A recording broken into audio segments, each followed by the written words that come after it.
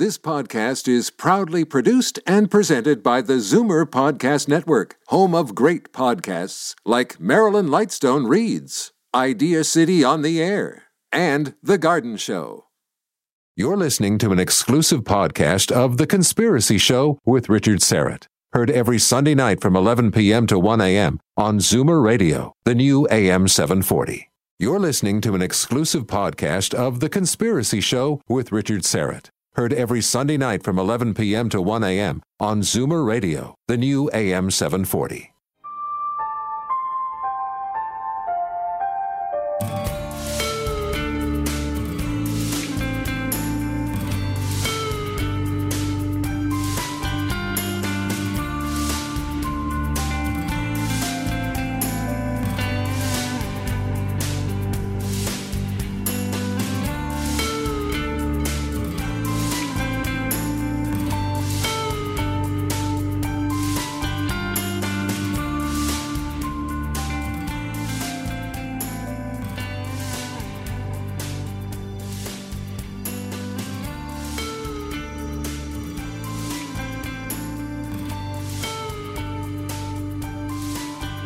Live from Toronto, Canada, The Conspiracy Show with Richard Serrett from Zoomer Radio, AM 740.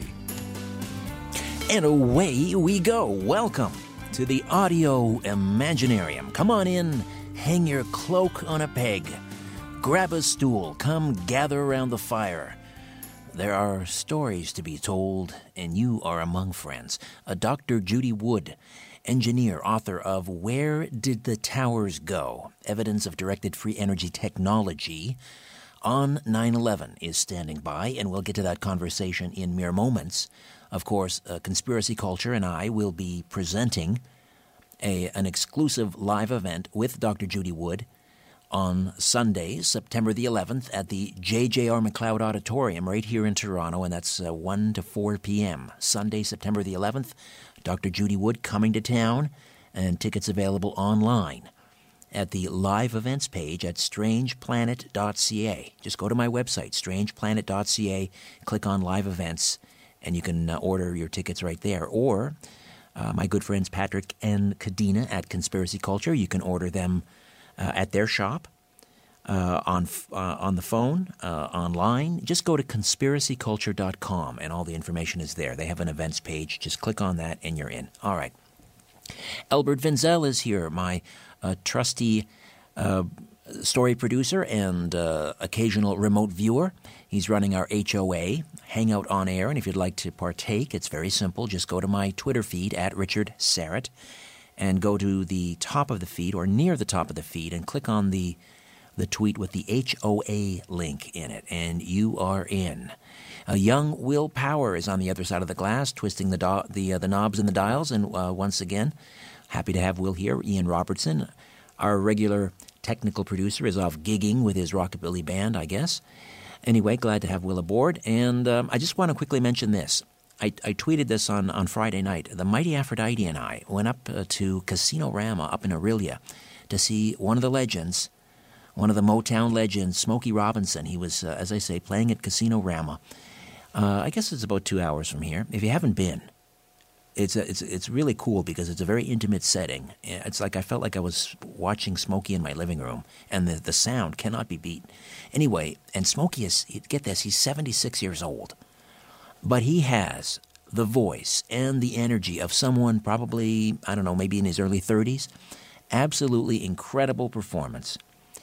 And towards the end of the show, he asked for a couple of volunteers to join him on stage. And as he was performing his hit, Cruisin', he picked the Mighty Aphrodite. And she got up there on stage, and she met and hugged and hung out for a few moments with Smokey Robinson.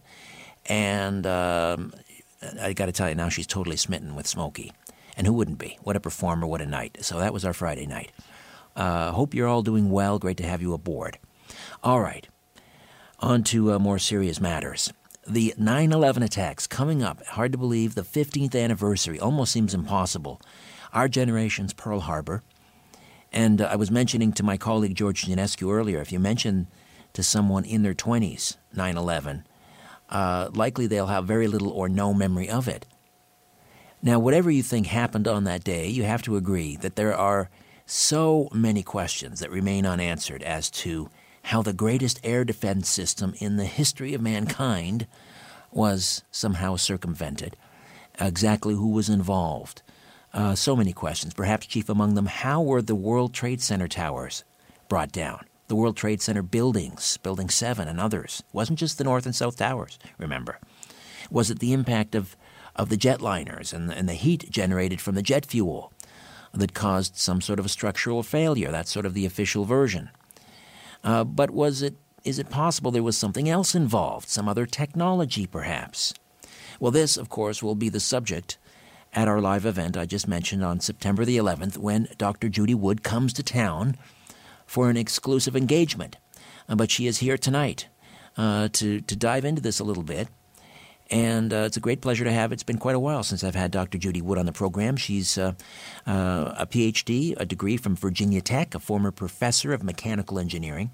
She's research expertise in experimental stress analysis, structural mechanics, deformation analysis, materials characterization, and materials engineering science. Her research has involved testing materials, including complex material systems, in the area of photomechanics, or the use of optical and image analysis methods to determine physical properties of materials and measure how materials respond to forces placed on them. Her area of expertise involves interferometry in forensic science. She taught graduate and undergraduate engineering classes and has authored or co-authored over 60 peer-reviewed papers and journal publications in her areas of expertise. In the time since 9/11, she has applied her expertise in material science, image analysis, as I mentioned, and a forensic study of over 40,000 images, hundreds of video clips, a large volume of witness testimony, analysis of dust samples, seismic data, and the analysis of other environmental evidence pertaining to the destruction of the World Trade Center complex.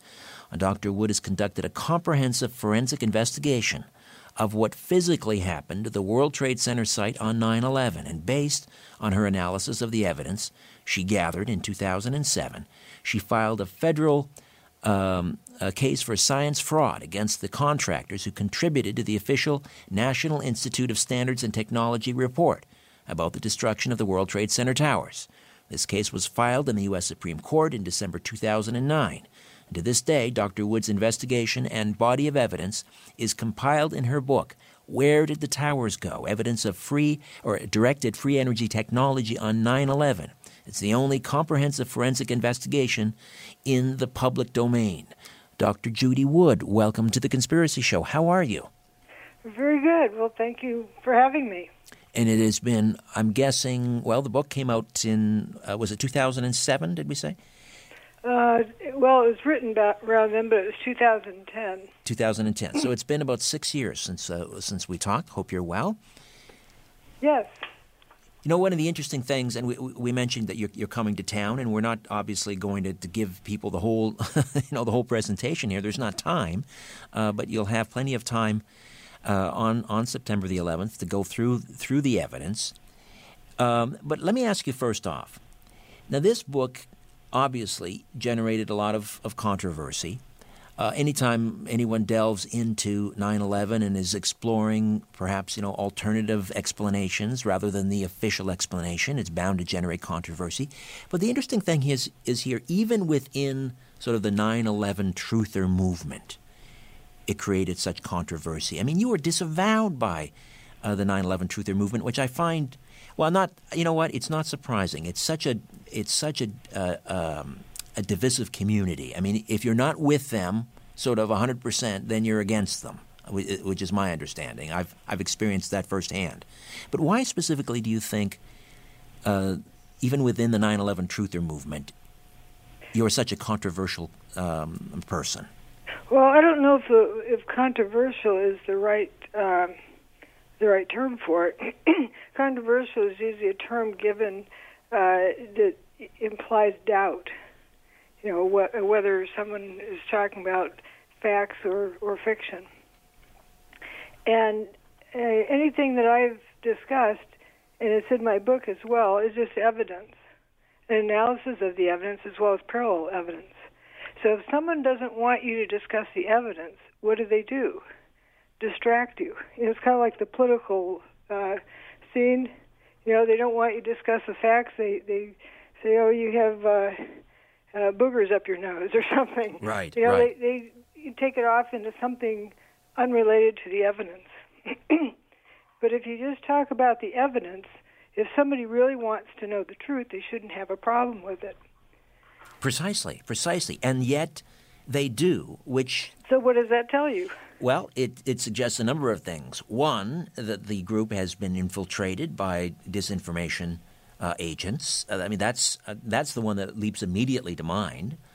And the other thing is, which I've come to realize, is that the whole controlled demolition theory has become almost like a religion. Now, I have a lot of respect for people like Dr. Richard Gage. He's been on the program, and I think he's doing his best to try to piece this puzzle together. But if you suggest that it may not be controlled demolition, it's almost like you become an immediate pariah. They don't want to hear anything else. And I think it's because when people have so much invested in a theory, they almost become defined by it.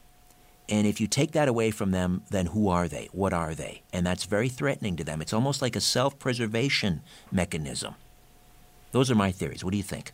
Well, if you want to control the message, you know that there are going to be people questioning the event. Do you think those who planned 9/11 forgot to plan a cover-up? At least one. Maybe 5, maybe 10. Yeah, so build it and they will come. A place for these people to be collected. I call them collection agencies. That's very clever, yes. And then you give them a pacifier, and it keeps them out of trouble. Right. And the easiest way to control groups is to demand consensus, talking points. Right. And if somebody veers off from the talking points, they get excommunicated from the group. That's a very, very lucent, cogent explanation. Absolutely. Yeah.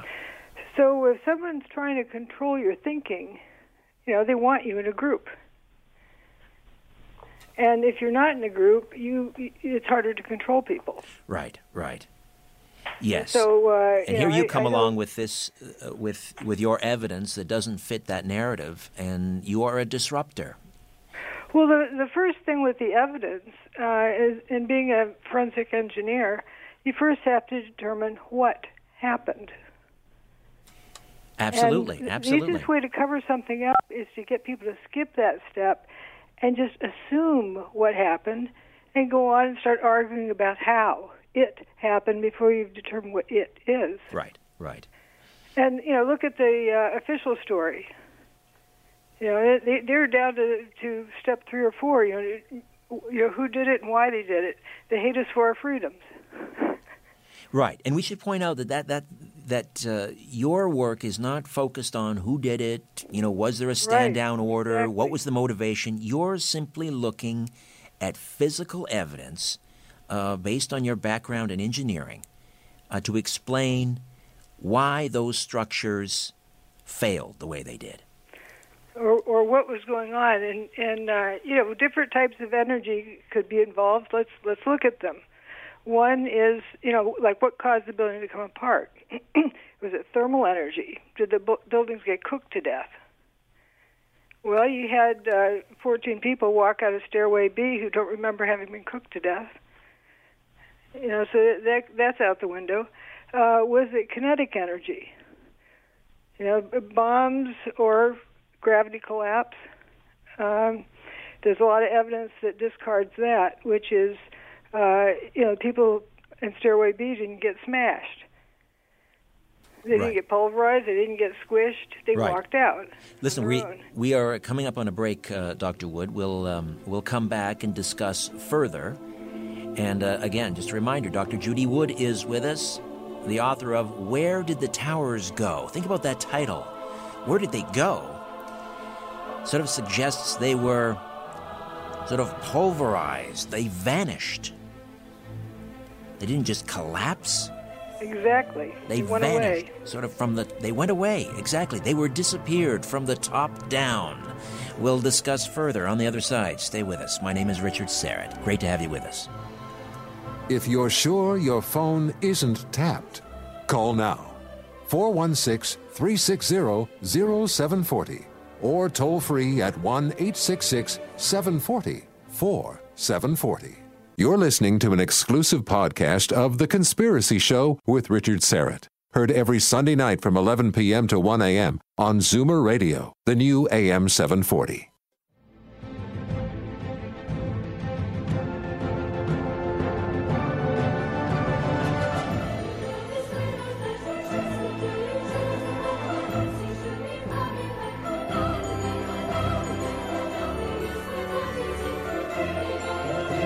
Keeping an eye on the New World Order. This is The Conspiracy Show with Richard Serrett from Zoomer Radio. To speak with Richard, call 416-360-0740 or toll free 1-866-740-4740. Welcome back. Dr. Judy Wood, author of Where Did the Towers Go?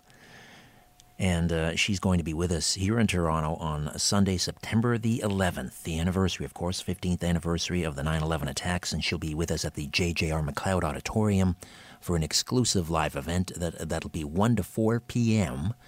And if you go to strangeplanet.ca, my website, and go on the live events page, all the information is there. You can order tickets online or conspiracyculture.com. My good friends Patrick and Kadena. In store, by phone, or online, conspiracyculture.com, and click on their events page.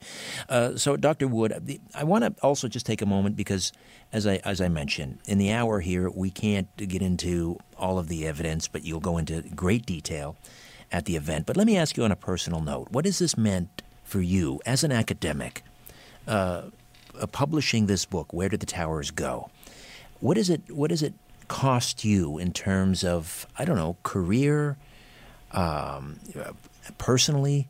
I'm guessing that this must have been a very difficult decision for you to whether to publish or not. It wasn't difficult because it needed to be done. And I felt like I was in the best position to do it, not having a immediate family that would be put at risk. Somebody with an immediate family that would be put at risk would have a much tougher time. Right. And how about professionally? It's a one-way ticket out of a profession. But I don't like to play pity parties. I understand. It's about the evidence, and it's this important. I will say that when I decided I was going to do this, I called my mother and told her, and she said, well, if you do that, you won't have a career. And I said, if I don't, nobody will.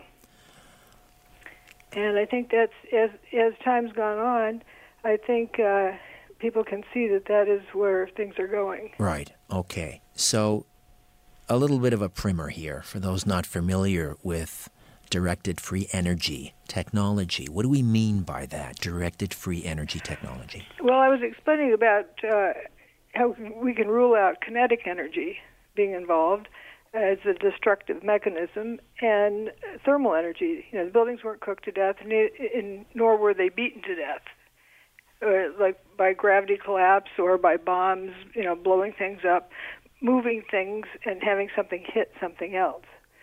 A lot of reasons for that. You'd have people squashed instead of walking out with, blue sky above them. And also, there'd be a seismic signal. There's a lot of other things with it. But what I'm describing as directed energy, the energy was instructed or directed to do something differently than it normally does. The binding forces of matter are usually attracted to each other, but they were somehow instructed to reverse their sign and repel each other. All right. And let me ask you then, how did you begin to piece this together? What was the first indication for you that this might have been a directed free energy weapon of some sort? Well, I don't start with the weapon. I don't start with the answer and then go backwards. I start with looking at what happened, and you keep looking and let the evidence tell you what happened. Don't tell the evidence what it's supposed to show you. Right. Okay, so let me rephrase. What was the first indication for you, and how quickly did it come, that the official version was incorrect? There was something else happening here. Oh, it came that day. I was in the faculty conference room and looking at the TV set of the building, frothing up into dust, and they're calling it a collapse. And like, wait a minute. You guys aren't buying this, are you? It's there's something wrong with the story. And folks looked at me like I was crazy. And when you say this is not a collapse, explain that. What do you mean this is not a collapse? I mean, to the uninitiated, it looked like a collapse. Well, imagine what a collapse would look like. This piece falls into this piece. This goes to crunch. This goes, pop. Kind of like how an avalanche gets going. It doesn't start 1, 2, 3 all at once. One part gets another part going, which gets another part going. Right, right. Instead, we saw the building turning to dust from top to bottom. Right, being pulverized as the building. Pulverized has a specific meaning. It means kinetic energy is involved, a grinding. And pieces were flying through the air and turning into dust with nothing hitting them but air. And how would you? Now, one of the things I've been told about the construction of the World Trade Center towers is a lot of drywall, pretty flimsy construction. I've been told. This is one of the things that's out there, that this was not a well-designed building, and that there was. It was pretty well designed, but you have to look at what happened instead of assuming it was a poor construction or assuming airplanes did something to. Instead of making assumptions.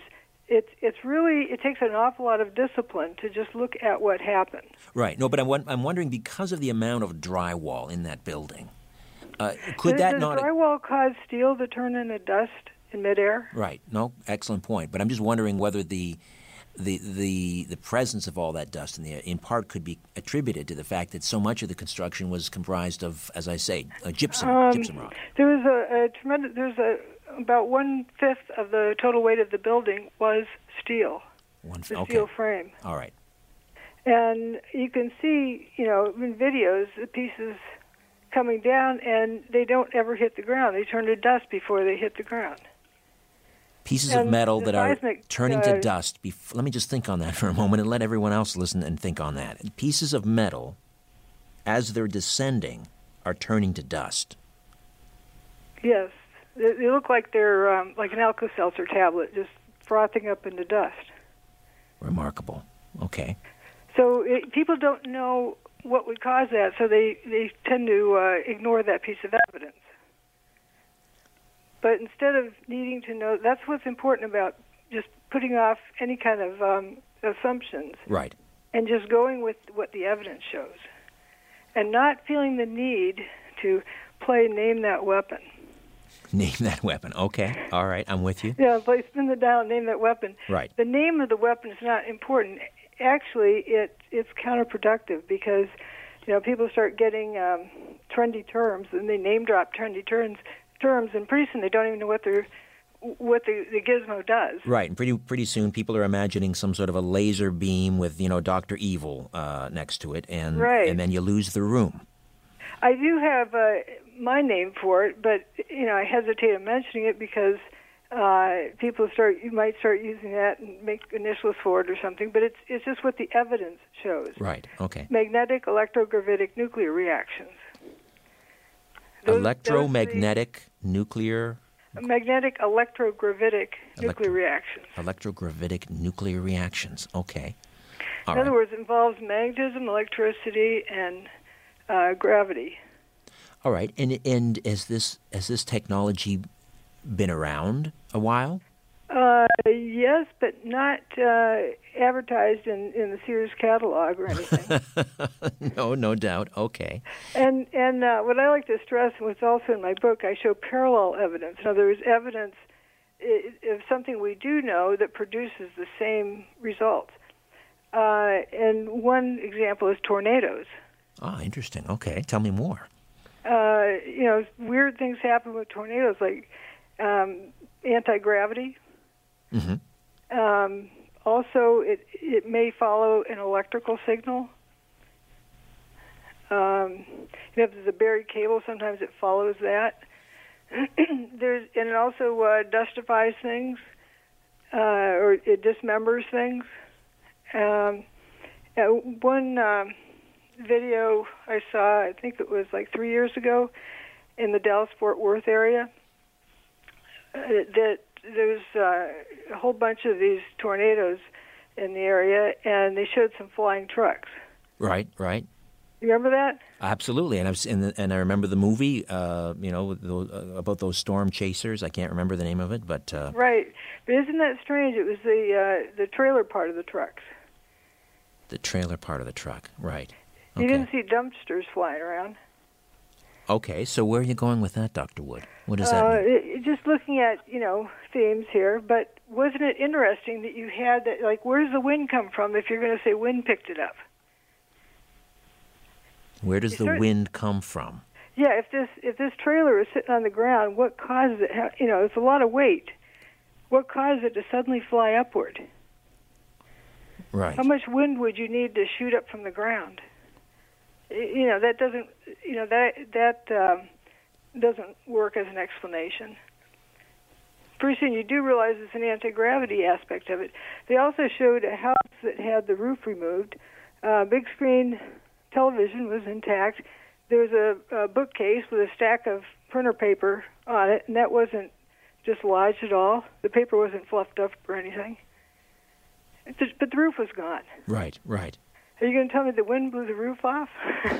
Okay. All right. I see what you're saying. I mean, this is not just indiscriminate. There's a degree of precision here. Right, and that's just a natural occurrence. Now, do you think somebody hasn't weaponized that? It would stand to reason. Absolutely. It would stand to reason. There's other evidence that you point, and there's some interesting photographs, and these are available online as well, I believe, and that is vehicles, for example, that were... Toasted cars. What did you call them? Toasted cars. Toasted cars. They're toast. They're history. Something happened to them, and you can't fix them. You got to get another one. Right. And in some cases, I believe there was a taxi cab and maybe a police cruiser. I can't remember if there was a police cruiser, but there was certainly a taxi cab. And it's right. Is it over on the Roosevelt Expressway? Was it? The FDR Drive. I don't know how it got there. Let me say this over and over again because my detractors like to say, "Oh, she claims that blah blah blah." I don't know how that got there, but the damage to it is mighty strange. That the polycarbonate lights are not melted, but the inside of the car is totally toasted. So if you have some rip-roaring fire going on inside the car, isn't it going to make those lights on top like they're on a hot grill? Right. And there are a number of vehicles around the World Trade Center tower in suffering similar damage. Over 1,400. 1,400 vehicles? Yep. And in some cases, the vehicle, it doesn't show any external distress. It's not like it's scorched on the outside. Right. It's just weird things like that particular police car. The front door is completely toasted, and the back door is pristine. Interesting. Now, again, using the tornado analogy, would that explain how those cars ended up on their roof? Well, whatever's happening is a particular zone. That's when I started realizing there's some involvement of some field effects. Field effects, okay. Where something would happen in one place and not another. Like there's a spot on that car that, or one of the cars next to it, where there's a circular spot where it's pristine, and around that is totally toasted. And fire doesn't work that way. You don't have something's completely scorched and something's pristine 1 nanometer away. Fire works as, hot, cold, and shades of gray in between. Right. And this is just a pristine delineation, which is an interference type of effect. Right. But the vast number of these cars is just incredible. They appeared to go into spontaneous combustion. Let me stress, appeared to go into spontaneous combustion. That it looked like fire, but if you have plastic that isn't melted and paper that isn't burning, what is it? Is it plasma or what? Right. And this technology that was involved, does it leave some sort of a marker? For example, those who swear up and down that it was controlled demolition, and they talk about nanothermite, and they look for, traces of it in the dust and so forth. But does this technology leave a marker? Well, the evidence is the marker. Now, as for controlled demolition, the buildings were demolished in a controlled fashion. But it was, thermite is not, what did thermite do to the buildings? Yeah, the folks who present that don't ever make that connection. Does thermite cause things to turn into dust in midair? It does not, as far as we know. And it's also not used in controlled demolitions because it cannot be controlled. Thermite is a 19th century welding material. It works through heat transfer, and heat transfer takes time. Right. Well, that's when they stick the word the prefix nano on there, I guess, to sort of new and improved. New and improved, yes. Super mini micro nano thermite. Exactly. And then, but the big question for me has always been, how do you wire a 110-story building without anybody noticing? More than that, how do you turn off cell phones in Manhattan while you're wiring it? Aha. All right. Well, we'll pick up on that point when we come back. Dr. Judy Wood stays with us. Hope you will, too. Back with more in a moment.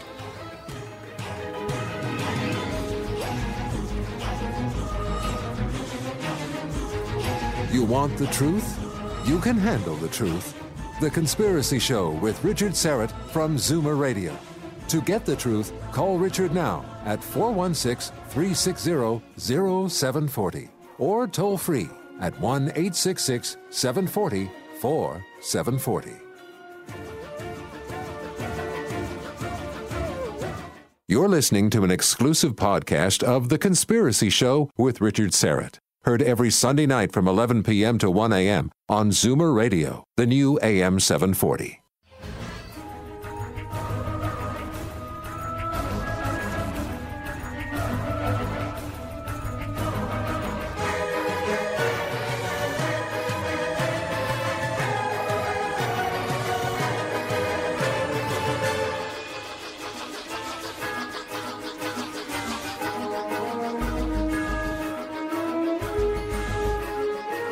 Exploring theories, uncovering facts, and offering a different view of the universe.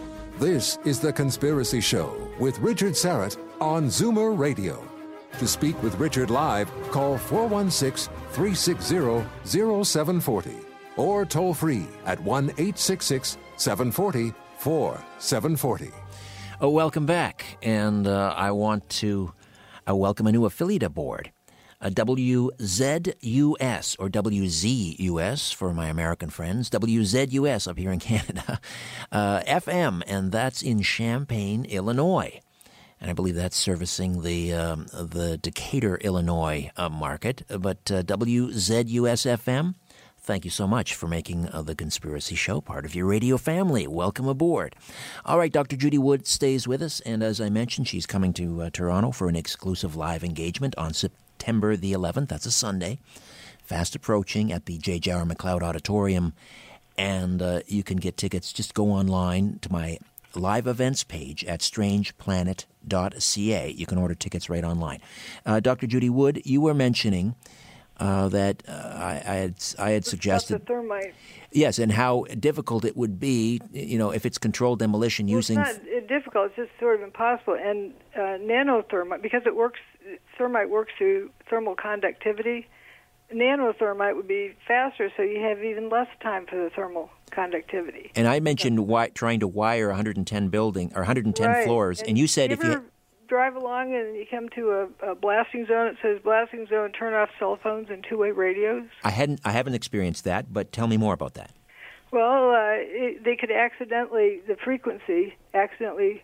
trip a wire that's rigged for demolition. Oh, is that right? Like if they're going to blow up a side of a mountain to build a road through. Right. They wire it up, but while you're driving through the area, it says turn off cell phones and two-way radios. so you don't accidentally trip it.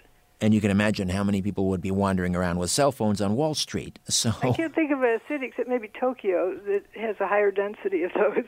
That makes sense, right. So that could have caused it to go off prematurely, so therefore another reason to probably rule out wiring that building. We're getting away from what happened, and there's a particular piece of evidence that was absent on 9/11 that would be required if it was a thermite or a high heat type deal. And do you know what that is? No, tell me. Let me see if I can play this clip.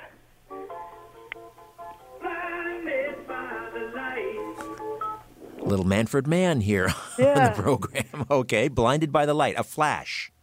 Yeah. There wasn't anybody blinded by the light. Nobody saw some huge, bright, like a giant 4th of July sparkler. That's true. No reports of that whatsoever. And there was unburned paper fluttering all over the city. Indeed there was, hauntingly so. Now, back to you mentioned the field effects, and we talked about the cars, the overturned cars, and some cars were sort of scorched and others were not. But talk to me about some of the other field effects. Talk to me, for example, about weather anomalies. Well, there's windows are an interesting thing. There were rounded holes through window glass without any other breaks in the windows. Rounded holes.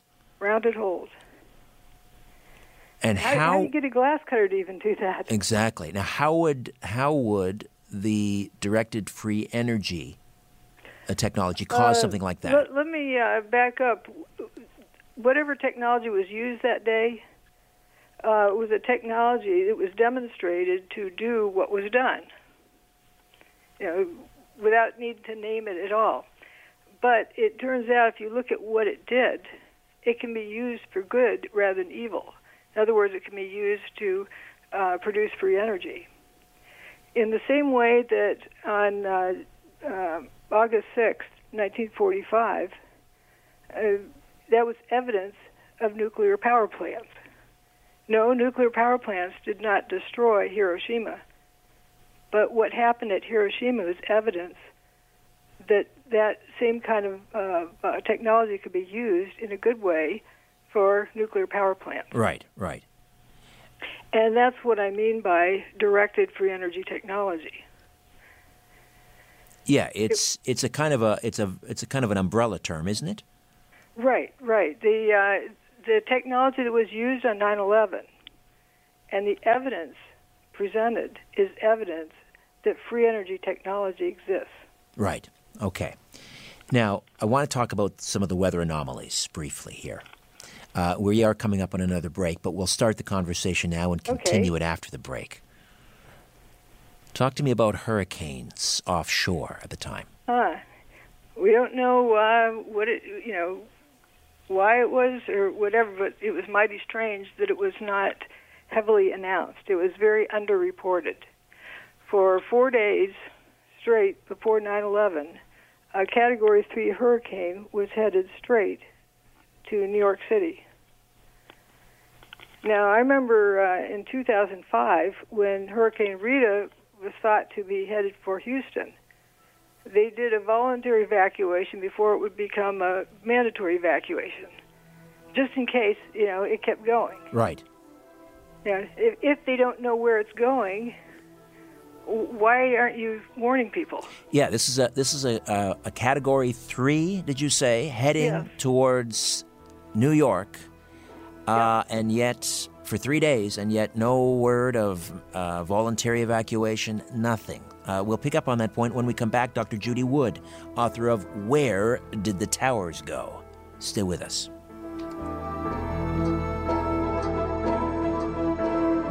Corporations, governments, and sometimes entire civilizations. What goes up must come down, and it lands on The Conspiracy Show with Richard Serrett from Zoomer Radio.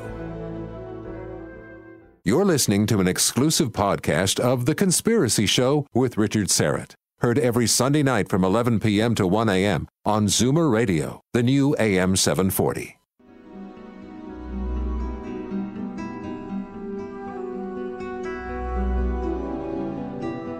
The The world is being pulled over your eyes. This is The Conspiracy Show with Richard Sarrett from Zoomer Radio. To reach Richard, call 416-360-0740 or toll free at 1-866-740-4740. Welcome back. Dr. Judy Wood is with us. Where did the towers go? Evidence of directed free energy technology on 9/11. All right, Dr. Wood, we were talking about the Category 3 hurricane, which was headed towards New York City in the days prior, 3 days prior to the 4 days. 4 days prior, thank you, prior to the 9/11 attacks. And yet, as you say, very little news coverage, no call for, despite the fact they didn't really know where this Category 3 was headed. If somebody, doesn't know where a hurricane's going exactly, why wouldn't they do a volunteer evacuation? Exactly. So, what does that, or what may that Hurricane 3, Category 3 hurricane have to do with the directed free energy technology? Well, I have no proof of anything, but it was mighty peculiar that it was there and underreported. It was, quite strange. So I started looking into, well, what is a hurricane? Going round, round, round. It's sort of like a Tesla coil. And it can create field effects. So let's go look at the weather in that area. Just outside of a hurricane, you still have field effects. The birds know to head for cover. They can feel it. Some people with arthritis can feel it coming. Right. It turns out the 3 major airports surrounding Manhattan all reported thunder that day on 9/11. Despite the fact there was... It was sunshine it was overhead. Blue skies. And the hurricane stopped just off the end of Long Island. The outer bands were right at Long Island. It was actually raining at Cape Cod. And then it turned around and started heading out of town that afternoon. So connect the dots for me here as best you can. Is it possible that the hurricane was created by this directed energy device, or is it possible it was inadvertently steered out of New York's path once the device was turned on, or what are we saying here? Well, there's a high-pressure zone moving eastward, and it was a question of when they're going to meet. They met precisely at 10 o'clock over Manhattan. You can see how the pressure systems intermingle at that time. But instead of speculating, look at the effects. You have an underreported hurricane, and if someone cannot control the weather, why would they have let it go unreported? So it implies someone has control of the weather. Whether they created it or it happened to be there, or whatever the case is, how can you be 100% sure it's not going to make landfall or it's not going to stall out? JFK Airport is right there at sea level. Exactly. Yes. And if it hung out there any longer than it did, you would have had some major flooding from the storm surges.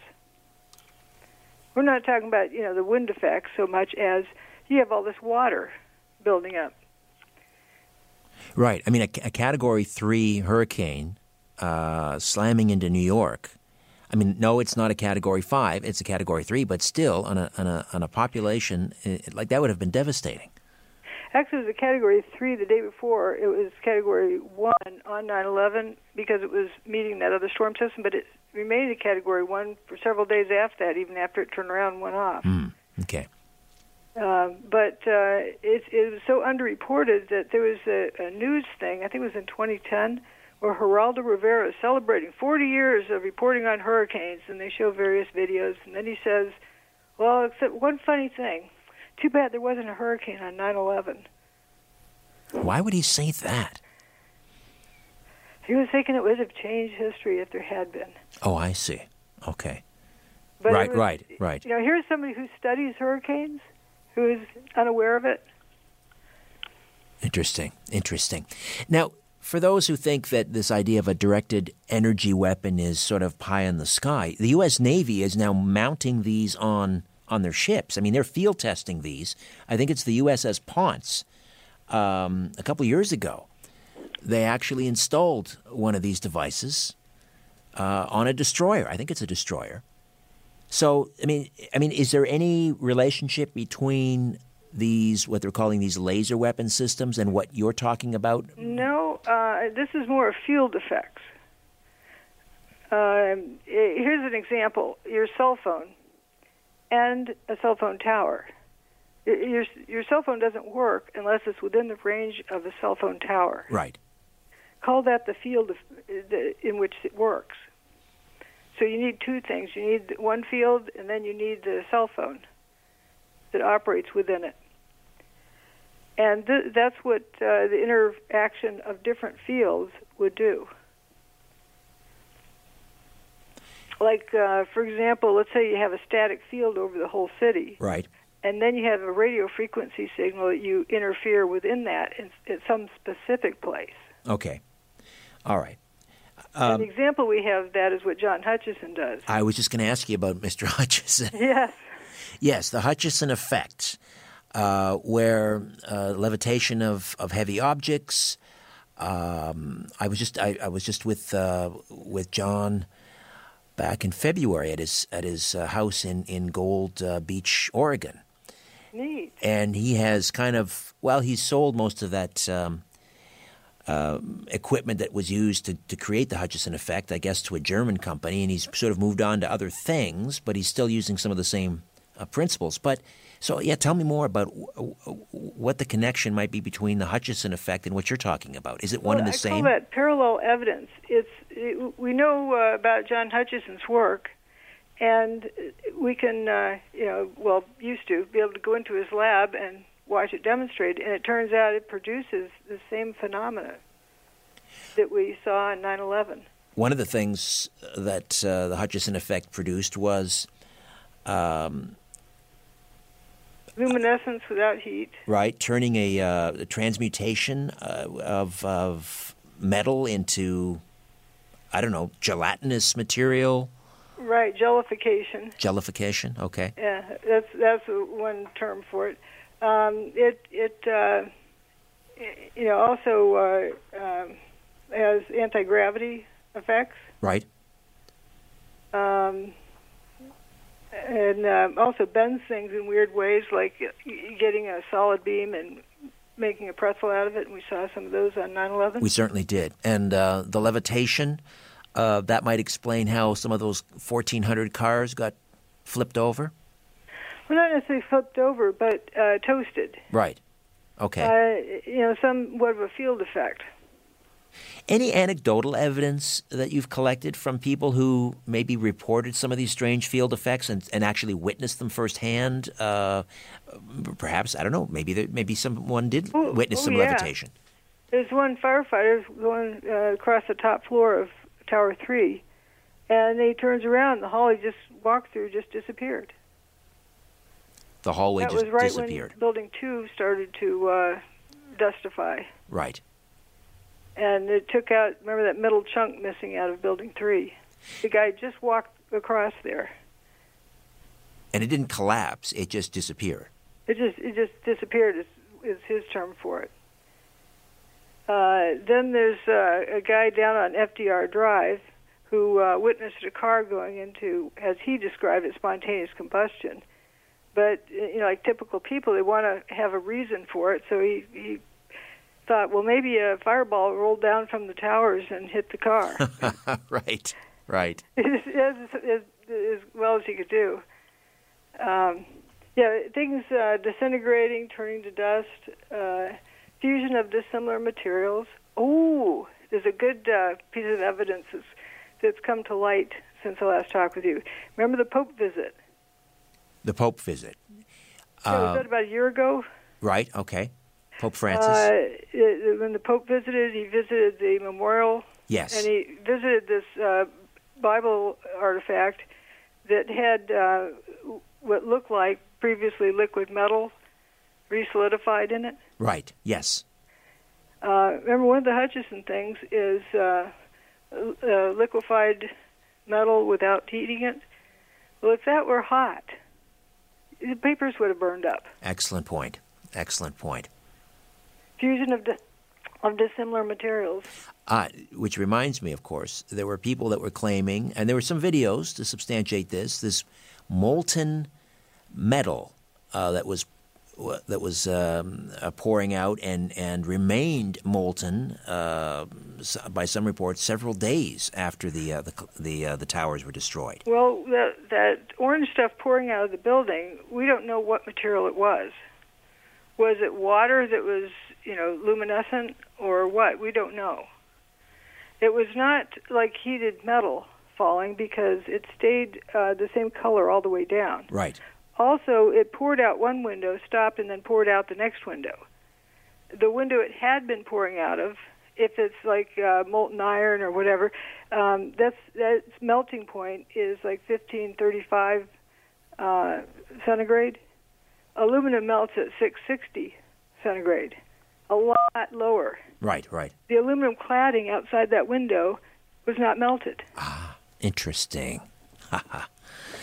So if you observe the evidence instead of being goal-oriented for, having an outcome that you want and then cherry-picking data to support that, but if you really want to know what happened, the evidence will tell you. And that is precisely what you will walk through when you join us here in Toronto on Sunday, September the 11th at the J.J.R. McLeod Auditorium from 1 to 4 p.m. And again, I'd like to add why this is so important. Please it's do. Vital. This isn't a case of just who did it or like what technology was used. No, he who controls the energy does control the people, but he who controls their perception controls everything. And it's all about perception management. Absolutely. If Well it wasn't airplanes running into buildings, maybe bin Laden put thermite in the building. Still everything else is the same. Right. But this is a whole different ball of wax. And this is something you got that right. You have that right. Trying to hide from the public. All right. Well, we look forward to seeing you on Sunday, September the 11th. Dr. Wood, thank you for spending an hour with us this evening. Well, great. Thank you so much for having me, and thanks for being interested in looking at facts. And we are looking forward to it. Where did the towers go? Evidence of directed free energy technology on 9/11. Dr. Judy Wood. My website, strangeplanet.ca. That's where you go to the live events page. And you can also say hello on Twitter at Richard Serrett, S-Y, because I love you, R-E-T-T. And as always, follow the truth.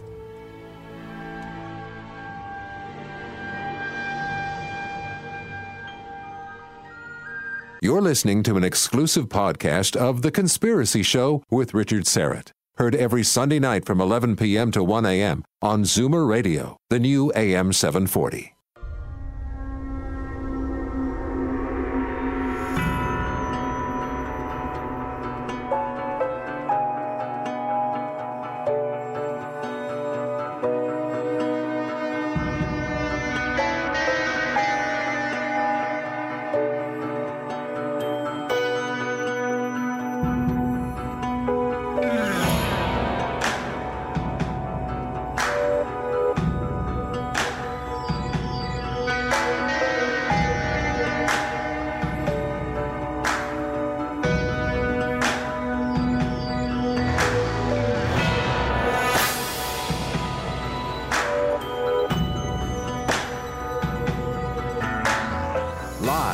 From Toronto, Canada, Earth, The Conspiracy Show with Richard Serrett on Zoomer Radio.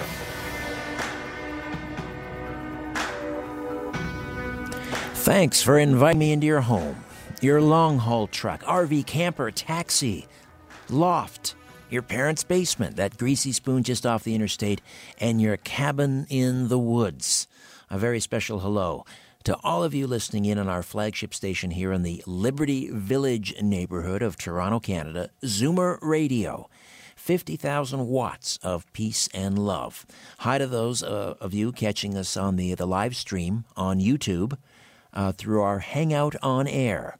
And by the way, if you want to join the Hangout on Air, just go to my Twitter feed at Richard Serrett and go to the top of the feed and click on the HOA link. And then you're watching the radio program. How cool is that? Those of you, of course, who are checking us out on one of the podcasts, Stitcher Radio, TuneIn.com, iTunes, and TalkZone.com, and those of you listening in on one of our affiliates, including our new one. Very excited to welcome WZUS-FM, Champaign, Illinois. Those of you, of course, taking the program with you on one of the free apps, Zoomer Radio app or the Conspiracy Show app, both, again, free downloads. However and wherever you're listening or watching, as the case may be, I bid thee welcome, and I thank you for your fine company. Futurist and entrepreneur James Gordon Graham is standing by on the line from the UK, where it is very early in the morning, and we appreciate him getting up so early, or staying up late, and whatever the case may be. And he's going to discuss multi-dimensions and the secret knowledge of the elites, how we can build a better future, new systems of education and government and banking. We'll get to that, as I say, in just a moment. Just a reminder, my next live event, fast approaching, Dr. Judy Wood, author of Where Did the Towers Go? A special look at 9/11. That's happening Sunday, September the 11th, at the J.J.R. McLeod Auditorium. Tickets available online at the live events page, strangeplanet.ca. Next week on the program, and upcoming on the program in weeks ahead, David Rothschild. Now, not that Rothschild family. David is an innovative economist with Microsoft, and a graduate from the Wharton School of Business, and his primary body of work is on forecasting elections, for example. And he's got a remarkable track record, and he'll be here to tell us who will win the U.S. presidential election and why. David Rothschild, and also The Haunting of Asylum 49 with Cami Anderson. The Haunting of Asylum 49 with Cami Anderson, and also upcoming Gary Byrne, a former Secret Service who worked in the Clinton White House, and he is the author of a compelling, incendiary book called Crisis of Character. What was it like working in the Clinton White House? He'll tell us all about that when Gary Byrne joins us on the program. And we're also, as we approach the anniversary of 9/11, working on bringing Jim Mars back on the program. And our good friend R. Gary Patterson will be here to talk about rock and roll legends and curses and mysteries. But right now, let's talk about the future. James Gordon Graham is a natural entrepreneur who is drawn to making improvements in many fields. His connection to technology, new inventions and discoveries such as engineering, CAD/CAM, the internet, or future faster-than-light technology such as anti-gravity or free energy shows he's instinctively a futurist, an entrepreneur and speaker who uses his new company, Multidimesional Creatives, to get his knowledge out through digital information products, internet, TV, and documentary movies. At a very pragmatic level, he loves helping people and companies get their creative potential into world markets. Our Multidimensional Creatives film and TV studios have produced Hidden Science, Unleashing Creativity, and the online course Hidden Knowledge of the Elite. He predicts that scientifically knowing about the multi-dimensions will ultimately result in engineering new technologies like anti-gravity, free energy devices, and more. His current major project is working on a major Hollywood-style movie series that uses multidimensional intelligence themes in business, technology, and science. James Gordon Graham, welcome aboard. How are you, my friend? Very well, thanks, Richard. Many thanks for inviting me on. My pleasure. And what is the ungodly hour over there in the UK? Is it 4 or 5? It's a bit early, yeah. I didn't get much sleep last night, so I was up at 4 o'clock. It's about 5, something like that. It's not light outside yet, so yeah, it's early. But you've had a long day yourself, it sounds like. That's all right. Well, we'll get you off to bed as the sun is coming up, I guess. But thank you again. What do you mean by multi-dimensions? Okay, well, let's see how we can actually describe this. With a lot of people in your world, in the conspiracy world, what I tend to feel is that most people go through their lives trusting the government and living in a third-dimensional world. In other words, it's what I call solid light. It's matter. And we don't understand that there's actually many, many other worlds, many multidimensional worlds. In fact, the way I like to describe it is that it's just consciousness, and everything is conscious and consciousness. And in the context of that, there are, if you kind of like split it into different lights or energies, there are different dimensions. So it's looking at different aspects of the one consciousness. And we live in the third-dimensional world. We most of my life in engineering, and I listened a little bit to the end of your discussion there on 9/11 with Judy, and that is a 3D world. It is about solid objects and so on. But where science, I think, is missing a massive amount of knowledge, and the future really lies is in understanding the multi-dimensions. It's faster than the speed of light, perhaps. Superluminal light, sometimes it's called in the scientific world. But really, what I actually find within some of the conspiracy world and some of the people who are trying to sort of like put across, for example, like UFOs, for example, what they miss is that, okay, you've got interstellar beings on one side which are interacting potentially with humanity. But on the other side, there's a whole range of elemental beings that are sitting in dimensions very close to the third dimension that we live in. And these beings are perhaps your guides, the angelic realms, divas. There's a lot of different pixies, fairies, even, and these things actually exist, but we don't see them because they are slightly higher in vibrationary sort of frequency than we are in the third dimension. So I really believe very strongly that the next generation of technology will come from understanding these multi-dimensions. And the reason we don't, I have a Master of Science degree, I've been a CEO of a software house, I've taken it to the stock markets, I've been very firmly in 3D, and I used to get so frustrated because you really couldn't start to really design anything worthwhile. And the reason for that is that I believe there's a deliberate cap put on us in science and across the world from understanding the multi-dimensions. And this is one of the things that the elite really understand and have done for thousands of years. You can track it back, to 4000 BC, the Brotherhood of the Snake, these sorts of types of secret societies that spawned the likes of the Knights Templars, Freemasons, Rosicrucians, and so on. Now, all these people really understand the multi-dimensions, and they understand the links that they have with the different gods, and that's what gives them so much power and control over humanity. And how were they, let's say 4,000 years ago, tapping into the multi-dimensions? How were they able to do that?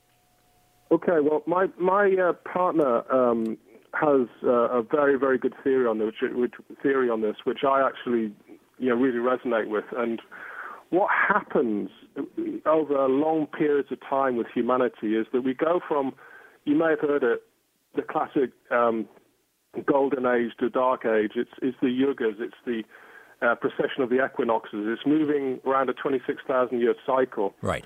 And I think actually it goes much, much more than that. I think it goes for millions and millions of years personally. But let's just stick with the 26,000-year cycle because it's easy to understand this. The oldest chronology we got is from the pyramid text, and they actually state that they got the kings and the god kings going back to 35,000 BC. So that's our oldest chronology. And they talk about Ra, and they talk about the different gods. But what happens is that in the height of a golden age, the dimensions are different than they are today. So they are in a kind of a, if you think of it like a concertina, a sort of slinky spring thing, or one of these instruments, bellows that move in and out. When the bellows are tight together, the dimensions are tight together, humanity is not necessarily or is not in the matter world in the sense of having bodies. We are like bodies, effectively.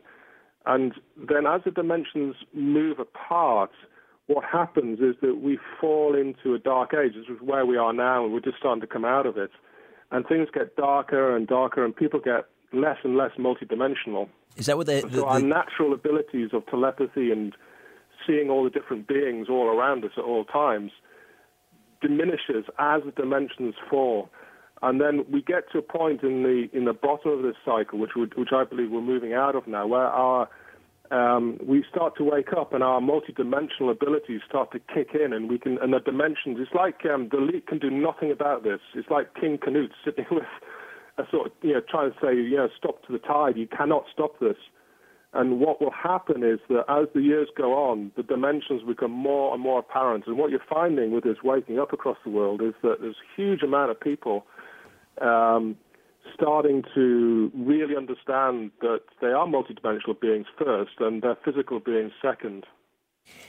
That almost sounds like what you were describing a little earlier about the golden age and how the dimensions are sort of closer together, and maybe there was a time when we talked about the age of miracles, or when the age of prophets, when people communed with God. They spoke to God. I mean, we don't have a lot of prophets running around these days who claim they speak to God. Yeah, I think a prophet is somebody who is multidimensionally awake, and they've learned to interact with the multidimensions. And we see it in bits around us. We see psychics on TV. We see people who can see the future, like Edgar Cayce. We see a lot of people around us, excuse me, all the time. But really, in the past, there's some people incarnate as very old souls, and they have this ability to have designed their life before they come in, where they are actually got a lot more multidimensional abilities than, say, a younger soul who's coming in for the first time or whatever and experiencing the planet through a body. And so there is I think the prophets of the past were the people who had the very old souls. They had very amazing multidimensional abilities, and I'm personally not part of any religion. I'm not part of any secret society or anything. I just study this, and I have multidimensional experiences. So but whatever they had, really go on my own sort of knowledge, really. But whatever they had, we're all sort of heading back into that. If you want to call it the age of miracles, we're heading back there. We are, Richard, absolutely. And all right. We're just getting through a very difficult time, I feel, at the moment, due to the tragedies in the world which are increasing, and the sort of the way that the control of humanity is getting more and more severe. All right, James, let me just jump in. We'll take a time out. We'll come back. James Gordon Graham, Multidimensional Creatives is the website, and we'll talk more about that as well. Multidimensionalcreatives.com. Stay with us. The truth will set you free, but first, it will really tick you off. You're listening to The Conspiracy Show with Richard Serrett from Zoomer Radio. You're listening to an exclusive podcast of The Conspiracy Show with Richard Serrett. Heard every Sunday night from 11 p.m. to 1 a.m. on Zoomer Radio, the new AM 740.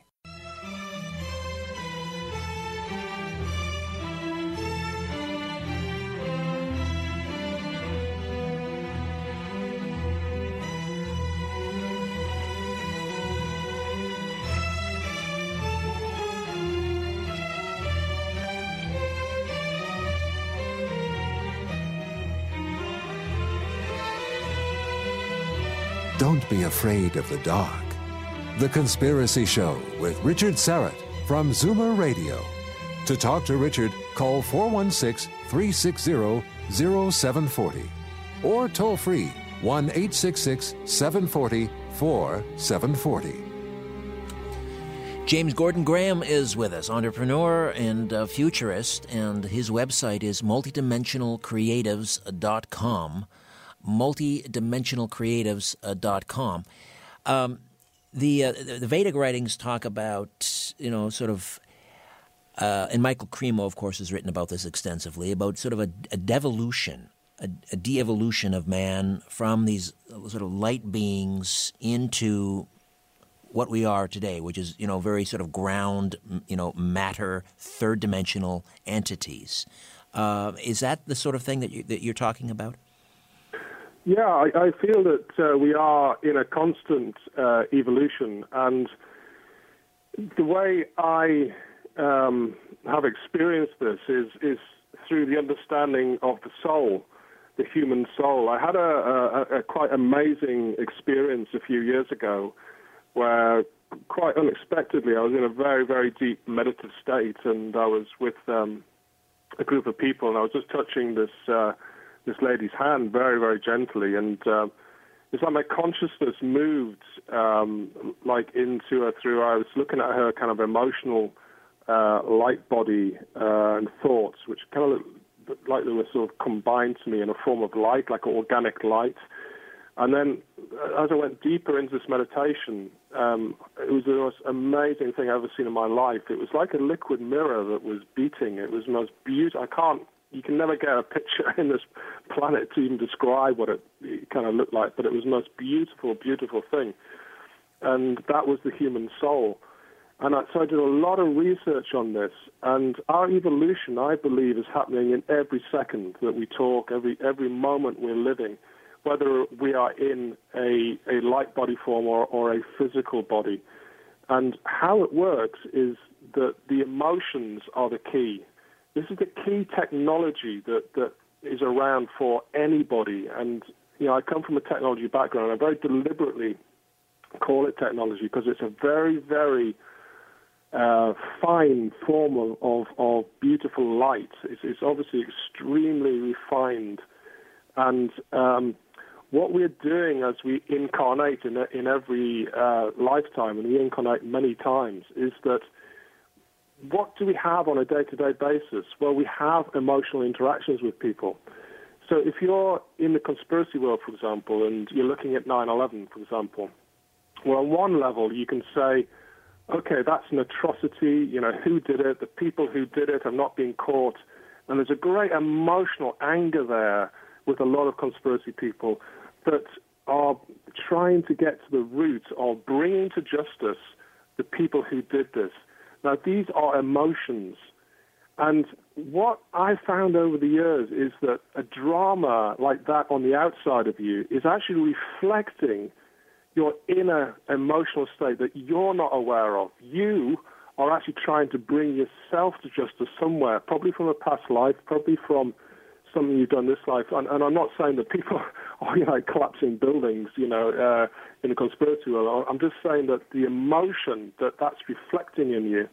And it's the same when you look at all the vaccines and the chemtrails and the pedophiles, and you go on and on and on and on. All these are massive emotional triggers for people. Now, people who are in the sort of mainstream world, which is the majority of the population, it doesn't hit their radar. They just don't. They shut it out. They don't believe it, and their emotions are going through a different situation where they're getting their own emotional stuff happening to them, but it's very different. And so what I've looked at Bruce Lipton's work. I don't know if you know Bruce. He does epigenetics. He's a biologist at heart, and he's saying that basically our environment, in other words, the way we emotionally interact with each other, if you look at how the cellular structure works and our DNA works, is that we are continuously reforming our DNA in every second through 100 trillion cells in our body. And that, if you actually then elevate it into, it's not just physical, what's happening is light. And that light is moving itself from an emotional level into the cellular structure. The DNA changes. The DNA forms a form of light that then goes back into the soul. And in every single situation, every single second, we are developing ourselves on this planet. So what does a mass trauma, like 9/11, for example, do to our DNA? Is it designed Richard, can you speak up a bit? I can hardly hear you. So I think it's this phone I've got. It's not very good. All right. I'll get a little closer to the mic here. Is that better? Yeah, thank you. How does a mass trauma event like 9/11 then affect our DNA? And is it designed by the perpetrators to have this impact on our DNA? Absolutely. So what is happening is that if you look at from birth to death, we are in a state of we have no rights as humanity. We have no rights as a free person. And in fact, if you look at the 1933 Act, which is it's called Sestui-KV. It was actually originally designed in 1666 here in the UK when the fire of London was burning, and they took everybody's property and lands through a trust. And these trusts have actually controlled humanity for many, many years. And what happens is that the way the elite are working with the gods, and this is the key thing to understand, is how that relationship works, because you can track it right back. If you look at Plato, for example, you can see his work, and you can see that if you read it carefully in Timaeus, he describes how, for example, Athena, which is one of the later gods, came into Athens and created this society. And these gods were interbreeding with humanity, and that's what's created the bloodlines. And in this particular instance, she quotes, or Solon, this variation of Greek who this guy was talking to, quotes that this goddess creates a society through law, war, and wisdom, and that's all you need to control humanity. So if you look at the traumas and the wars, and if you take 9/11 and all the wars that have come out of it, and you take any incident, it doesn't matter what it is over the last few thousand years, it's all the same. We are in a situation where we are perpetually being controlled through the bloodlines into law, war, and wisdom. The wisdom is the esoteric knowledge. The law and war includes the banking and the finance systems linked into it. So that's all you need to control humanity. But the real question is, why is it they're doing that? It's not that that's happening, because of course it's happening. The real question is, why do the gods need to control humanity, creating the 9/11s and everything else, and the trauma, and which was happening right across the scale for everybody? And you come back to it's a duality where both effectively win. What happens is the gods are getting energy. So this technology that I'm calling the emotional energy, which is for us growing our souls, is also an energy that these gods need to survive. They actually use it as an energy source for themselves, a bit like we would use electricity, for example. So you're describing a parasite. I'm describing what, Richard? A parasite. A parasite. Well, yes, but what is happening on our side is that we are developing our consciousness due to what they're doing, because the darker and deeper you go, and the more the emotional stuff is at the deepest and darkest, and we make that conscious because that's what we're doing. And once you make it conscious, we grow our consciousness, and what happens from that point is that humanity grows, because our soul is just linked to the whole of humanity's soul. So humanity is gaining the experience to make conscious everything possible to grow our consciousness. And at the same time, these beings are actually, yes, you could call them parasites, but actually they like we just use electricity, using our emotional energy as a technology to survive for themselves. And I believe what will happen is that as we go through and these dimensions come together again, there will be a kind of like a merging between the two worlds. I think ultimately, I don't know how long it's going to take, but ultimately our world and these sort of godlike beings, I have actually moved my consciousness and seen one of them actually. I mean, they do exist. And of course, people like Stephen Greer have been talking about, UFOs and interstellar beings quite a lot. But what he misses out, and this is the key thing, is he misses out that the real stuff that's happening is happening around the planet, and that real stuff is the gods into working with the elite to keep humanity in a state of perpetual fear. I would say, actually, it's more balanced than people in the conspiracy world think, actually, because if you consider there's probably 7 billion people on the planet, and say there's a couple of billion women who are loving their children and they're compassionate, and people are, putting out emotional stuff which is in a love vibration and a joy and happiness and compassion. That balances what we see in the conspiracy world. And here's a bit that you may not like, actually. What these people are doing when they actually are perpetuating, like the elite and the secret societies, the Bilderbergs, the whole of the royalty. What they're doing is they're perpetuating this mirror, I call it, so that we can actually look at what they're doing, and it triggers us into anger, whether it's the paedophile stuff, whether it's the chemtrails or the vaccinations or the 9/11s or whatever it is, the wars, the perpetual wars we're in. Those are triggers. Those are outside dramas which are saying to us, look at your internal stuff, because it's your internal stuff that needs to shift. And we're not saying you're killing somebody. We're not saying that. It's the emotion. The 9/11 one was the example I gave there, which is, there's a great need in people to bring these people to justice. There's great anger with what they've done. So these horrible, evil... to actually the anger that's in people, and they don't know it's in them. And once they make that conscious, that's our evolution in humanity.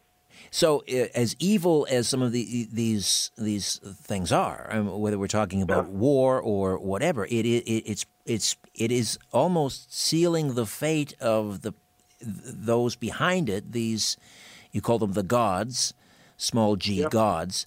Where it's sealing their own fate, because it is pushing our consciousness forward, and as we evolve, we can no longer be manipulated in that way. Yep, absolutely, you got it.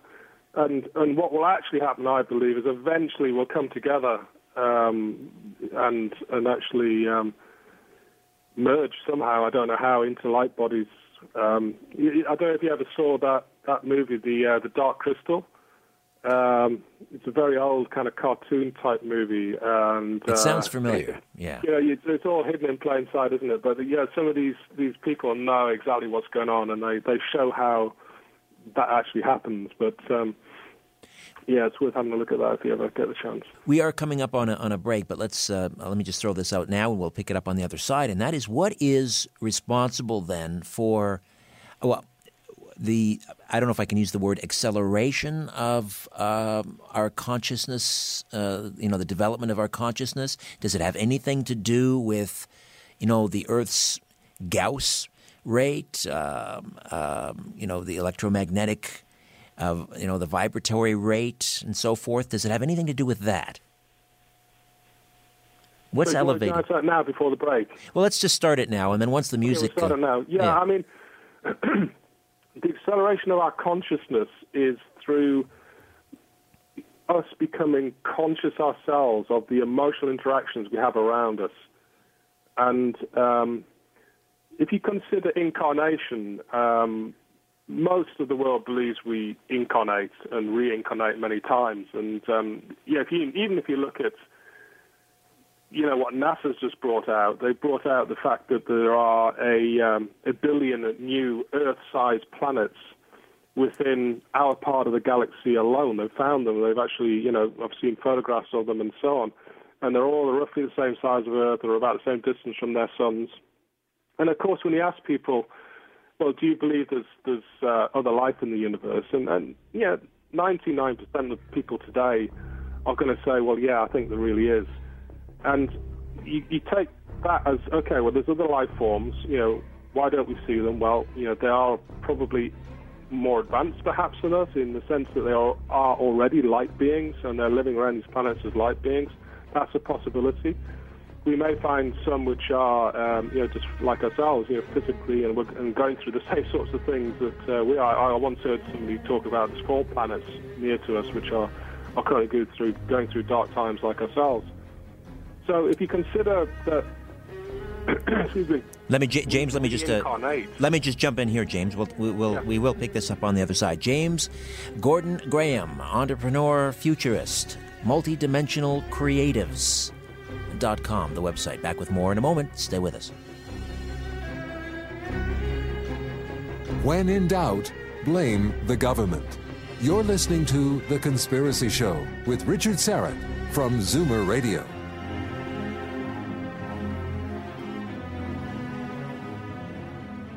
You're listening to an exclusive podcast of The Conspiracy Show with Richard Syrett. Heard every Sunday night from 11 p.m. to 1 a.m. on Zoomer Radio, the new AM 740.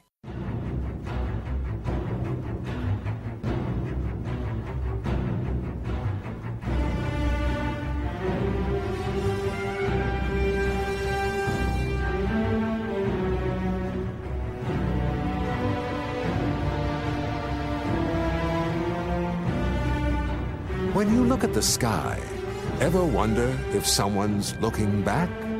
This is The Conspiracy Show with Richard Syrett from Zoomer Radio. To speak with Richard live, call 416-360-0740 or toll free at 1-866-740-4740. Welcome. James Gordon Graham is with us. And I was asking you before the break, James, what is responsible for the acceleration in mass human consciousness or our evolution?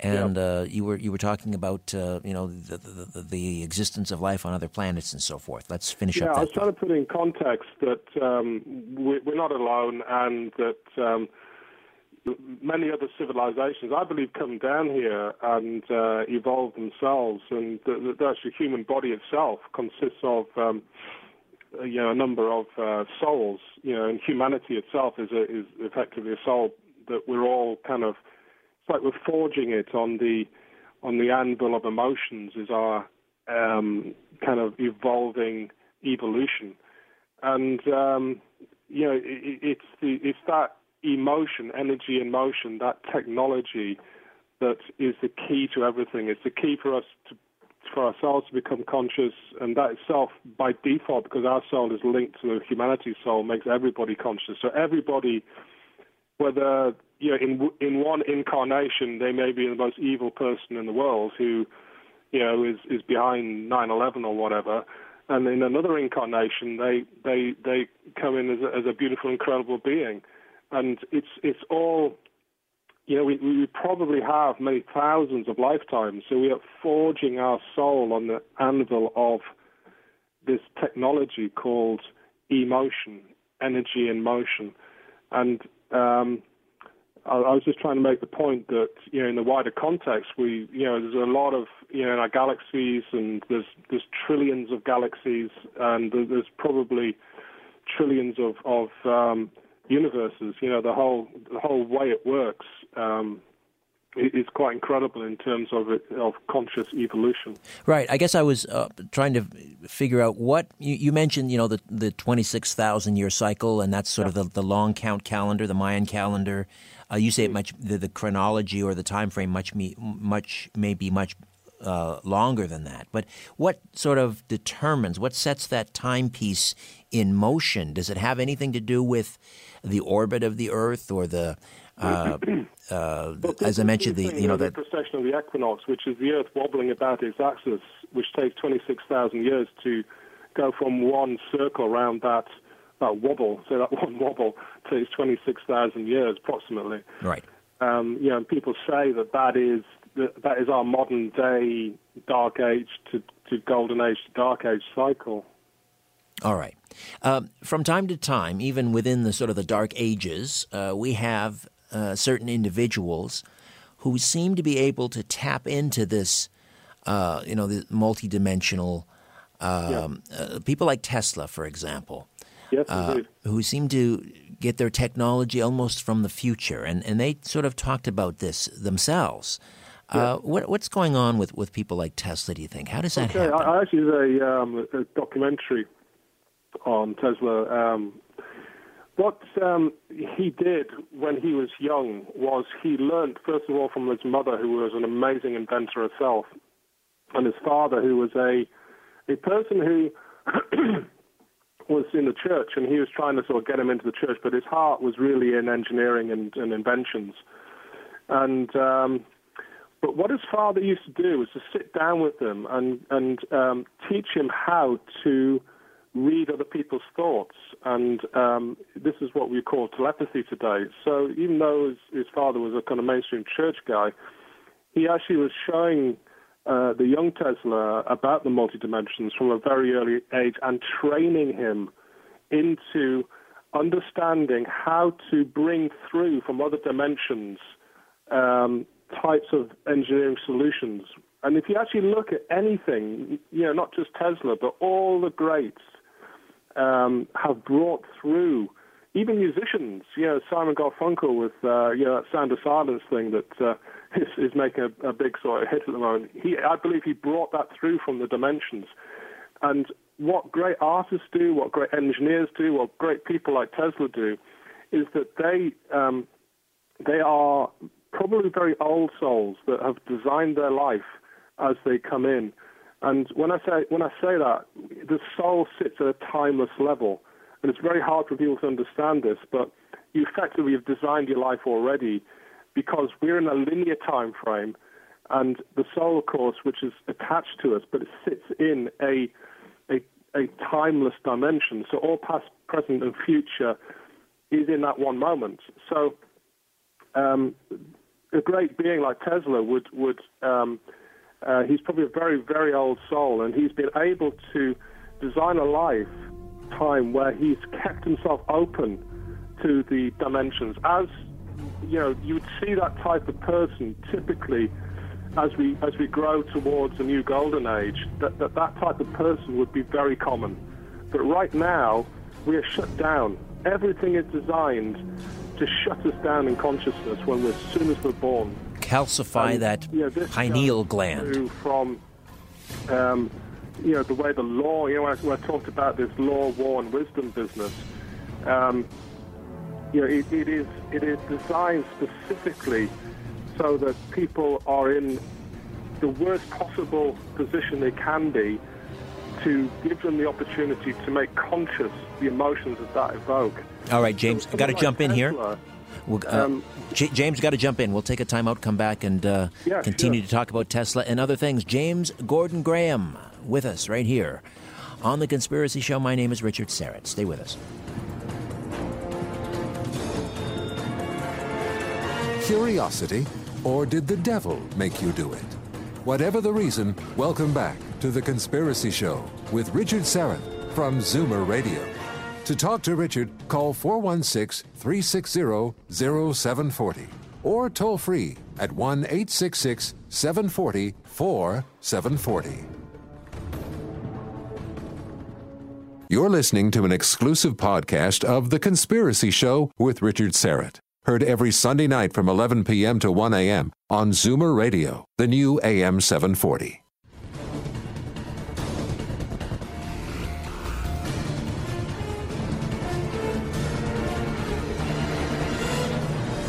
The truth is not out there. It's right here. The Conspiracy Show with Richard Serrett from Zoomer Radio. Welcome back. James Gordon Graham with us right till the top of the hour. Entrepreneur and a futurist, and his website, once again, is multidimensionalcreatives.com, and we'll tell you about that in just a moment, a little bit more about that. But we just want to finish up with Nikola Tesla and how he was able to tap into these other dimensions and draw this technology and these innovations from seemingly the ether. It is actually something that we can all learn to do. We are typically shut down to that in the way we are brought up in our homes and our education systems and our jobs. But Tesla was very special, and he actually, if you read his autobiography, for example, he could he could hear a fly landing on a book in another room.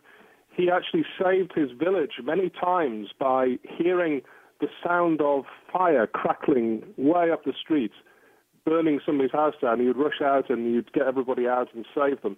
He could hear thunderclaps from 600 miles.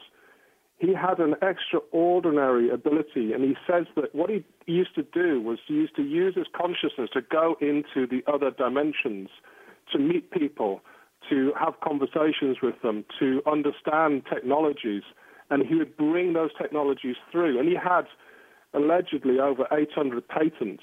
You know, he designed X-rays, he designed AC current, which is why, you know, we can talk right now because the electricity is flowing. He designed the most incredible stuff, even like radio. You know, I think Marconi, you know, was getting all the accolades, but actually he did it before Marconi. That's right. And, you know, he was bringing out free energy, and he was experimenting with levitation devices, and I don't believe he understood what he was doing. I think he got there personally, and the one side I'm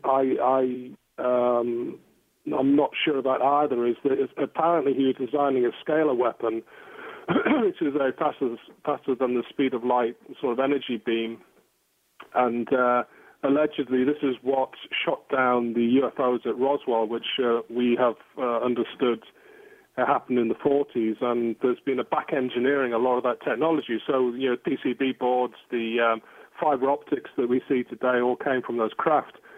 But what I think is being kept hidden is the levitation capabilities and the sort of scalar weapon capabilities. And, you know, so some people say, well, that's what, you know, was partly involved with this 9/11, you know, situation. I actually don't know that. But, you know, the back engineering of those type of technologies certainly has happened to some degree. And some people are claiming that the next big 9/11 will be when they pull out, if they do have this technology. I was talking to somebody in California in February, and I personally don't know if this is true, but he's saying that the deep national security state of America has got this technology and will use a false flag UFO landing to so destroy people's belief systems that it will cause the next massive shift, and we'll see if that comes true. I don't know. I do think we are heading towards some massive collapse, and I think it's going to be a collapse in people's belief systems, because unless people really understand these multi-dimensions, I think something will happen which will force them to consider it, and I don't know what it is, but you know, this is certainly a possibility. Tell me about your online course, Multidimesional Creatives. Yeah, I've just this is the first course, which is called Hidden Knowledge of the Elite. And what I'm doing in that is taking people through a journey. And you see, if you can understand how the elite really work and how they develop themselves. So we talked about Tesla having the development of these multidimensional abilities. Well, many of the bloodlines, because they're actually you know, the powerful ones come in through a union of the gods and humanity. They already have incredible multidimensional abilities, and they, unfortunately, most of them, you know, use it negatively. And the way they use it is through this law, war, and wisdom. And you know, it just sounds very kind of bland, that, but you know, if you take what happened in 1933, you know, this Sestri-KV Act, where basically that everything is, they understand, is based on trusts. If you understand a trust, you understand how the world works in terms of law and actually finance. Because as a human being is born, our birth certificate automatically is saying, and most people are duped into this because people don't understand this, but we give away our rights. We give away our rights to our property, to us as a free being, but most importantly, we give away our rights to our soul. And there's three law systems. There's corporate law, maritime law, and Talmud and Roman cult law, which actually takes those three elements and makes sure through the bar in London, the City of London, linked to the Vatican, linked to the other, what I call the Crown Empire, has got this concept of controlling humanity through initially the birth certificate, which is basically giving these people voluntary. You are volunteering yourself by giving them that certificate to be kept as a slave, effectively, as chattel it's called. It's actually called that. Right, that's what they all call the your life. Sometimes they refer to that as the all-cap fiction, because on your birth certificate it's all capital in America, letters. You can actually, there's a number where you can actually relate it to the stock market, because what they do is that they then link it as a trust to the stock markets, and your lifetime earning ability is worth, say, X million. And that's what is traded. And this all happened in 1933 when that Great Depression was going through. And what is happening now is that something else is, you see, our monetary system can do nothing else but fail and put people in debt. And the way the banking system works with the major banks is that they have to keep every single nation in debt for this, it's called the Sestui Act, for this appalling piece of legislature which basically imprisons people from birth. Right. And the big thing with this is the soul bit, because we willingly are giving our souls to these multidimensional beings, and that's why nothing on the outside comes in and helps us. And that's okay, because we are growing ourselves because of it. But one of the things that if we want to create new societies, and this is one of the things I talk about in my course, is that if you can understand how, in great detail, you're kept as a slave, or kept imprisoned, you can start to unlock that jail by just becoming conscious of it. And then you become more creative. You then start to be able to interact with the dimensions like Tesla did with yourself. And then you're in your power and your creativity and your passion, and everything starts to flow from birth. And that is the way we're going to go towards in the future. It's that world where we're all in our creativity. And right now we have to become conscious of what is stopping us doing that. And, humanity has to make a conscious decision. We've had enough. We've had enough of this dark age. We've had enough of these behaviors. We've learned the lessons we've learned, and we have to move forward now.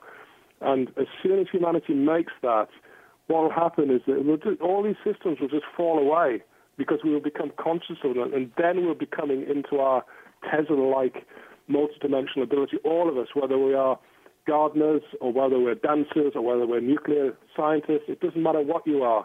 If you're in your bliss and your power and your passion, the world works just in an amazing way.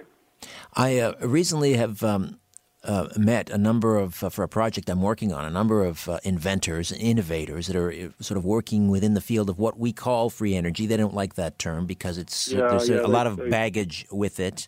Yeah. But they do sense that we are reaching this point where the public is demanding this technology, and there's just a sense out there that we're reaching an apex or I think we are, Richard. But I think what's happening is, at the moment, I went through this myself. I helped create the internet in my company. We had some amazing software products. And what is happening is that if you design something right now, anywhere in the world that's got a free energy or a levitation capability, you will get the knock on the door from the men in black suits, and they will take it. And the problem is how do you get that? If somebody really has done that, how do you get it out? Because if you go to the patents office, those are scanned all the time. Right. And you'll have a knock on your door the next day as soon as you put a patent in, they've got a free energy device, and they'll take it off the patent list, and they'll take it from you. And this is the deep national security status, is called in the States, which does this. The problem, I even saw it in the UK with a friend of mine. He designed this amazing healing device, which was used crystals and a Tesla coil linked to a crystal. And he literally had the knock on the door. So if you're talking to a lot of free energy people, I would say that be careful talking to, I don't know, the likes of Stephen Greer, because he's trying to say, we'll let you get it out, but through this disclosure thing that he's trying to do with UFOs. But I believe that is not the route. I think he's very involved with the CIA, and personally, I don't know the answer, because if somebody really does it, right now it will be taken off them. But what I'm trying to do is say, if you actually change the ground that we're walking on, the real emotional reason that people come in and take those things away, and that is by understanding the multi-dimensions. Right. Because if you actually have truly designed a free energy device, and I believe I know how to do it, you actually have to understand the multi-dimensions to do it. All right. Listen, we are out of time, my friend. We'll have to have you back on again. That went very quickly. So thanks a lot for your time yourself, and I enjoyed talking to you. Likewise, James Gordon Graham. And once again, the website, multidimensionalcreatives.com. Check it out. Interesting site, interesting course. All right, that's it for us. My thanks to Young Willpower, Albert Vinzel, as always, for his great work on the program. Back next week with a brand new program, including David Rothschild, who will give us his prediction on who will win the U.S. presidential election and back it up with all of the data as to why he arrived at that prediction. All right, in the meantime, don't be afraid. There is nothing concealed that won't be revealed, and nothing hidden that won't be made known. What you hear in the dark, speak in the light. What I say in a whisper, proclaim from the housetops. Move over, Aphrodite, I'm coming home. Good night.